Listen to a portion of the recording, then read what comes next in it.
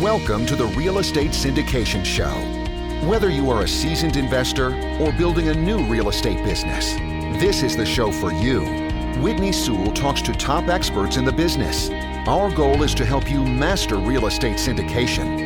And now your host, Whitney Sewell. This is your daily real estate syndication show. I'm your host, Whitney Sewell. Today our guest is Monick Halm. Thanks for being on the show, Monique. Thanks for having me. It's my pleasure. Yeah, honored to have you on the show. A little about her. She's the founder of Real Estate Investor Goddesses. She's an educator, advocate for female real estate investors, and has a mission to help 1 million women achieve financial freedom through real estate.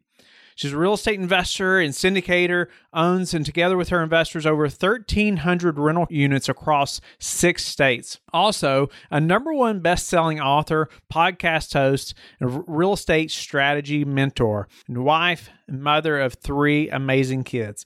Monique, thank you again for your time. Give the listeners and myself a little more about your background and how you got into this syndication business, and let's jump into your superpower. Sure. So I got in totally by accident. I was taught growing up that you should go to college and then graduate school and become a doctor, lawyer, professor, engineer. And those choices, I chose law.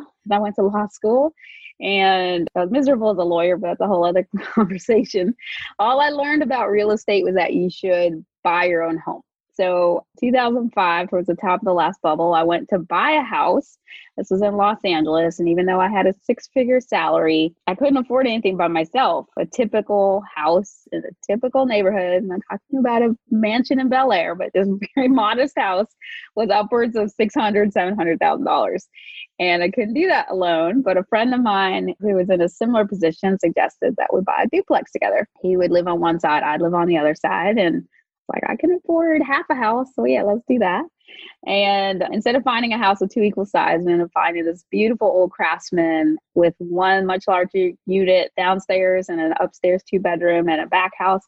And so we each took a bedroom in the larger unit, rented out the upstairs, rented out the back house, even rented out our basement. And then we were house hacking before I knew that was a thing. That was my first taste of having tenants paying the rent, the expenses. When I met my husband, he had a duplex, and then we got a single family, and we got into flipping after the downturn and when houses were on sale.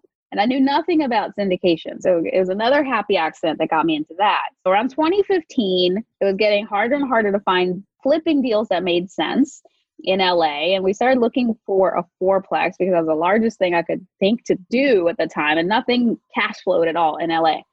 And through a mutual friend, I was introduced to Robert Helms, who's the host of the Real Estate Guys radio podcast. And I remember it was October of 2015. And I was talking with Robert, and he was asking me about what I was up to, told him about the flipping and my struggles with that and trying to get 4-plex and how that was hard.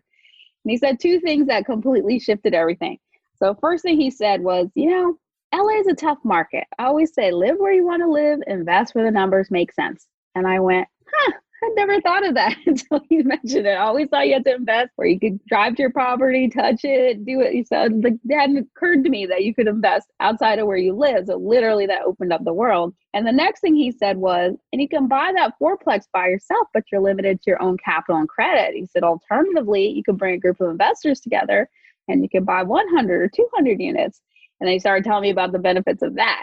And that just blew my mind because until that moment, I thought you needed Donald Trump's bank account to do that kind of thing. I didn't realize like real people could do it. So I immediately was like, I want to learn how to do that. That's what I want to do. And I told Robert Helm, I was like, I'm going to be your groupie. I want to learn from you. And he laughed. He thought I was kidding, but like totally followed that man around the world, learning from him. I went home that night and I told my husband, like, there's this thing, it's called syndication. It's so cool. We can like bring groups of investors together. Let's do it. Let's learn how to do it. So we signed up for the Secrets of Successful Syndication seminar. That was in January of 2016.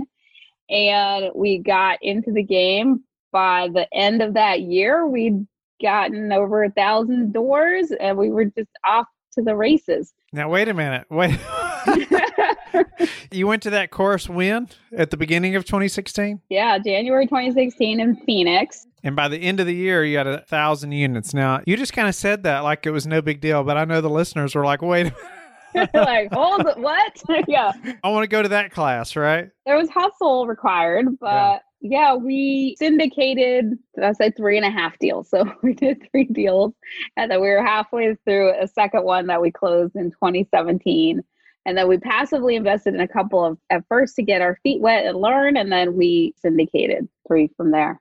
Nice. Okay. Well, I want to talk a little bit about what you talked about there, your steps to getting there. I know the listeners are thinking, wait a minute, like, how did she do that? What was that? But you're an attorney, and that doesn't come easy, right? You don't just go and buy a diploma and become an attorney. That took a lot of work. But have you shifted full-time to real estate now? Full-time. I'm not practicing anymore. Okay. So that's a big decision, right? I'm happy with that. It kind of happened to and for me. I was always pretty miserable. Actually, I've been having a lot of flashbacks right now during this current economic crisis. So back in 2008, I got married in 2007. I was pregnant with my little girl in 2008. So I was about 5.5 months pregnant. I think this was May or June of 2008. And my boss at the time in the law firm called me into his office, and I was expecting a bonus. And instead of a bonus, I got fired, which was shocking and not cool and horrible at the time, but a real gift in hindsight. And I was pretty preggers at the time. I thought this is probably not a great time to be out job hunting with this big old belly. So I just decided that I would wait until after I gave birth, I had a short maternity leave, and then I would look for another job as a lawyer. And my daughter was born August 19, 2008. Within a month, the economy was in free fall. So I'm having flashbacks right now. And then shortly thereafter, my husband, he was self-employed as a graphic designer. His business dropped 90%. So it was really tough. But luckily we had that real estate, which kept a roof over our heads. It was still LA, it was barely cash flowing, but it did keep a roof over our heads. And then we sold one property and that got us going. But because of getting fired at that time, I didn't go back to law afterwards. I mean, partly because I had been very miserable. It wasn't like I loved it and I wanted to go back. I was like, I really was quite miserable. It was not a good life. And you all continued to flip then, or to flip more homes? What were you doing in real estate at that time? We flipped until 2015. Okay. What about any pushback from family or friends that were like, Monique, wait a minute. You just went to school all these years. You can go get another job as an attorney. What are you thinking? Any of that, maybe some of the listeners are going through some of those same things that you could speak to. I think a lot of my family and friends knew that I was really miserable. I was really miserable as a lawyer. At one point, my appendix ruptured. I remember it was a Tuesday morning and I ended up in the ER. They don't know what causes it. I'm pretty sure it was stress from the job. But when the doctor told me that I had to be in the hospital for several days, I ended up being in the hospital for 9 days, and I'd have at least 30 days afterwards to recover. My first thought was, oh, thank God I don't have to go to work for at least 30 days. I have a good excuse. Yeah, right? But my next thought was, that is so bad. I knew I was unhappy. I didn't realize quite how miserable I was until that moment. Wow. I mean, that's how miserable I was. It was not hard to leave law practice, right? But I probably would have stayed because of the money, and it was good, and we had a new baby coming, and there's another mouth to feed. So I probably would have stayed. So it was a gift that he gave me in firing me at that moment. But it was hard to get another job. But by the time the markets were opening up again, we were doing quite well with the flipping. So I want to jump to 2015 a little bit when you were introduced to syndication. And, it's interesting. You were talking to Robert Hems. Not just everybody gets to talk to Robert Hems either and figures out how to jump into the syndication business. I'm so lucky. So that's awesome. And I've heard great things about that class too. And I want the listeners to be aware of that, the secrets of successful syndication. I have not been to one of those, but I've heard great things. So 2015 happens. You're introduced to the syndication business. You learn that, okay, I may actually be able to buy a 100-unit complex, right? Because I remember when my eyes were open to that. So, walk us through that a little bit, some of the steps you did to really begin that syndication business. We really started with education. We went to that seminar. We signed up for the real estate guys inner circle. So we mentored with them. I also mentored with Brad Simrock, taught us apartment investing. We were all in on the education side because when you're taking other people's money, you really need to know what you're doing. Investing my own money has some risk. I get a little nervous, but investing other people's money, that's what keeps me up at night. That's 10 times more important than my own money. So for us, our first step was education and then just going out there, meeting people, and then building a brand. So one of the things I had learned from that syndication seminar, Russell Gray, who's the other real estate guy, the Real Estate Guy Radio, he says it's really important that you have to build your brand, build your network, build your brand, build your network. When you're syndicating, there are 4 things you need to do. You need deals and investors, and then you're building your brand and building your network, which gives you the deals and the investors. And so after that first seminar, it was a Friday and Saturday, and it was on a Sunday morning. I was in the hotel gym and I'm on the elliptical, just kind of processing what's happened over the weekend. And I'm thinking, building your brand, building your network, and who do I want to work with? And I thought back to that room and I went, there were like 120 people in there. Maybe there were 8 women. There were no women in that room. It's like, I want to work with women, and I want women in that room. And in between being a lawyer, I became a coach, and I actually started working with women around money. I became an abundance coach for women. That was a long story to get how I got there, but that's what I had been doing, as well as the real estate. And it all just came together. Like, I should help teach women how to do this. This is how you really build wealth, I believe, through real estate. And there are no women here. And who's talking to women about that? And they weren't. That's the brand I want to build. I want women.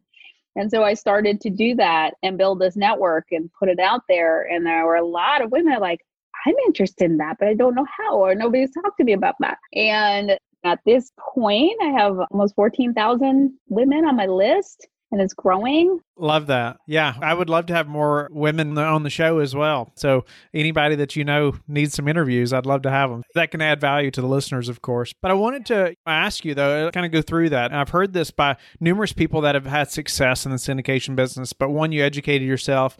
2, you found mentors. It's just critical. And I loved how you talked about, you went back to the significance of taking investor capital. You need to know how to handle that, right? It's great to have somebody that's already been there and done that. It's so important. But meeting people, you got to get out there and meet people. It's such a team sport, but then building a brand. And I'd love to know, 1,000 doors in the first year, that seems, in most listeners, like, well, that's just not possible for me.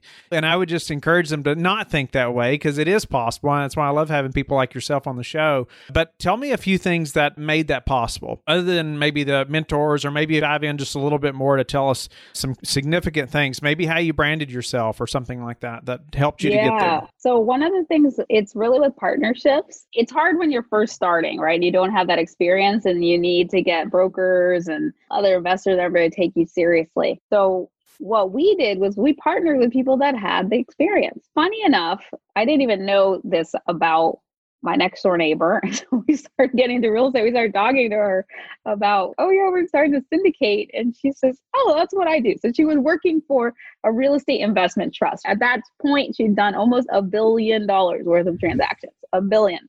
But she was super busy working for this trust. It was just working like a manimal there, and had no time to invest on her own dime. But we decided to partner together, and because she didn't have the time, we had the time, but she had this crazy experience. She could underwrite things in her sleep, and she had this network of people that she could follow in, but she didn't have the time, but we did. So we became partners with her, and so our business is called Vineyard Investment Partners. She's not partnered with us anymore, but we lived next door to each other on Vineyard Avenue.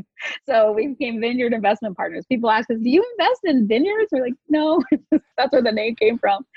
And so my husband was a graphic designer. We had this beautiful website, and we had our own expertise, but the first on the list was her with all of this experience. And then we could go around and say, yes, our team has $1 billion worth of like transaction experience. Yeah.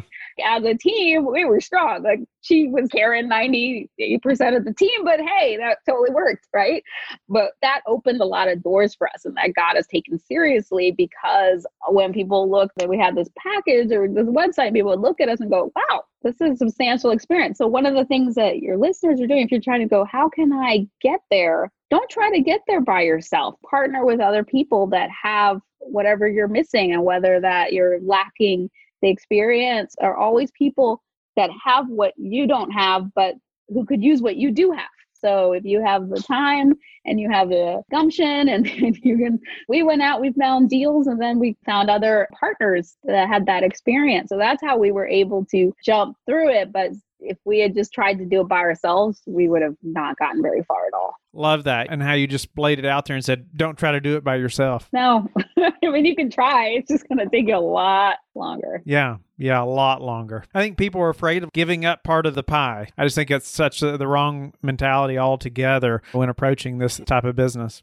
It's an abundant universe. And also I approach life. This is something I got from Robert Helms. He's all about relationships for life. And I took that on, right? Because I'm not thinking I want to just do this next transaction with somebody and like get as much out of it as possible and like screw them. No, it's like, how do you approach people? How do you work with them? How do you show up for people so that they're going to want to keep working with you forever, become your friends? And we're about lifetime relationships. So when you come with that framework, really like saying, how can you make this a win for the other person so they're going to want to keep working with you, then that's what will work better over time. Because it's so much easier to have people work with you again versus having to start fresh each time. I love that. Just the philosophy, like you said, relationships for life and just having that mentality. Awesome. So Monique, what's been the hardest part of this syndication journey for you? I mean, you had quick success, but no doubt it was because of a lot of hard work and sticking with it. But what was the hardest part for you? The hardest part, so team is everything, right? And we did have a couple of buildings in Albuquerque, New Mexico. And we had a really tough time there because we could not find good property management. And we weren't living there. We were managing from California. The partner was in Texas. And we just, like for the life of us, we could not find a good property management to work the deal. And your property manager will make or break your deal because they're managing it for you. So we were on it, talking to them all the time, at least once a week on the phone. We'd go and spend a lot of time there. And when we were there, we'd see all stuff and it would fix and then we'd leave and then the problems came right back. And so that was really tricky. So I think what I learned was the importance of really great trusted people on the ground. And you need to have a super solid team and make sure they're solid before going in. And luckily, it was, I think, literally a God-given miracle. I was going back to Albuquerque to go through the units again and going, okay, like, our CapEx money was running out and the property was still a disaster. And we're just like, oh my gosh. And we're on the plane and I'm like, please, God, just help. And then our property manager at the time said, hey, I have another owner who has some 1031 exchange money and wants to buy. Would you consider selling? We're like, maybe for the right price. And he ended up buying wow, like a C class, C minus, if I'm honest, in Albuquerque at a 4 cap. If that's not a miracle from God, I don't know what is. But so we got out, our investors got money, there was a profit. It was like, it all worked out. But now I pray for that man every day. And I go, I hope those properties are working for him. And we got out of that luckily, but that was hard. It was really hard. Yeah, big learning experience, no doubt about it. Yeah, it was. What's the way that you've recently improved your business that we could apply to ours? So one of the things that I've been really focusing, so my focus is really on how do you build the network. So in terms of that, I've been doubling down on providing value online. I feel like it's a lot easier to attract people to you than it is to go knocking on doors and calling, dialing for dollars and trying to get something from them. So building that network like you, and I have a podcast and you don't have to do all of this, but wrote a book. I have the social media manager that's putting out content all the time. Just did a virtual summit. So I'm like putting out a lot of information, giving as much value as I can to mostly the women in my audience, but others. And I just try to deliver value and put it out there. And so keep giving value and building that network. And that is a way that I've been able to attract all these investors to our list and to our database. So that's what I would recommend. And I doubled down on doing that. So I hired somebody who really knows what they're doing to do the social media because that's not my thing. I know it's important. I was like not the best at doing it. So I have somebody that does that for me and have somebody doing ads and other things so we can just put the message out there. So that's what I've focused and that's really made a big difference. Nice. What's the number one thing that's contributed to your success? I think it's partly focusing on an underserved niche. Since then, I'm seeing more and more women start to reach out to other women, but it's still very few. I'm considering for 50% of the population. There aren't that many people speaking to women. And so that really helped because I was looking for a population that nobody was talking to. Nice. And a lot of people, I feel like, have the fear of, well, if I niche down too much, there's not going to be enough people, to talk to. And it's also the opposite. Sometimes I think maybe my niche is too big, but Yeah. I feel like I have a divine mission to help 1 million women create financial freedom through real estate. So it's like a lot of women, I have to talk to them all. Yeah. So tell us how you like to give back. Maybe we already touched on it, but maybe you can elaborate on how you like to give back. Yeah, so I feel like I'm very mission led with what I'm doing, and that's a give back, but I also give a certain percentage of all my income. Well, my family's from Haiti, and there's a terrible thing in Haiti. There's actually a lot of child slavery. And so there's a organization called Reste avec Freedom. They have these kids that come from the country and they go, Reste avec means stay with these families in the city, but they're not paid, they're not educated, they're basically like slaves. So I contribute a certain percentage to that organization that's working to end that practice. And also we give a certain amount to junior achievement for their financial literacy programs. Wow. Thank you for sharing that, Monique. Thank you for giving back in that way and giving back just to the listeners and myself and really sharing how you got to 1,000 doors in the first year. I think it's incredible. But through education, mentors, meeting people, branding, and partnerships. And I just love your way of thinking of just the relationships for life. I couldn't agree more. But tell the listeners how they can get in touch with you and learn more about you. So the best place is to go to reigoddesses.com. We're also at REI Goddesses on Twitter and Instagram and Facebook. So you can find us on social media that way. Don't go yet. Thank you for listening to today's episode. I would love it if you would go to iTunes right now and leave a rating and written review. I want to hear your feedback. It makes a big difference in getting the podcast out there. You can also go to the Real Estate Syndication Show on Facebook so you can connect with me, and we can also receive feedback and your questions there that you want me to answer on the show. Subscribe too so you can get the latest episodes. Lastly, I want to keep you updated. So head over to lifebridgecapital.com and sign up for the newsletter. If you're interested in partnering with me, sign up on the Contact Us page so you can talk to me directly. Have a blessed day, and I will talk to you tomorrow. Thank you for listening to the Real Estate Syndication Show, brought to you by LifeBridge Capital. LifeBridge Capital works with investors nationwide to invest in real estate, while also donating 50% of its profits to assist parents who are committing to adoption. LifeBridge Capital, making a difference, one investor and one child at a time. Connect online at www.lifebridgecapital.com for free material and videos to further your success.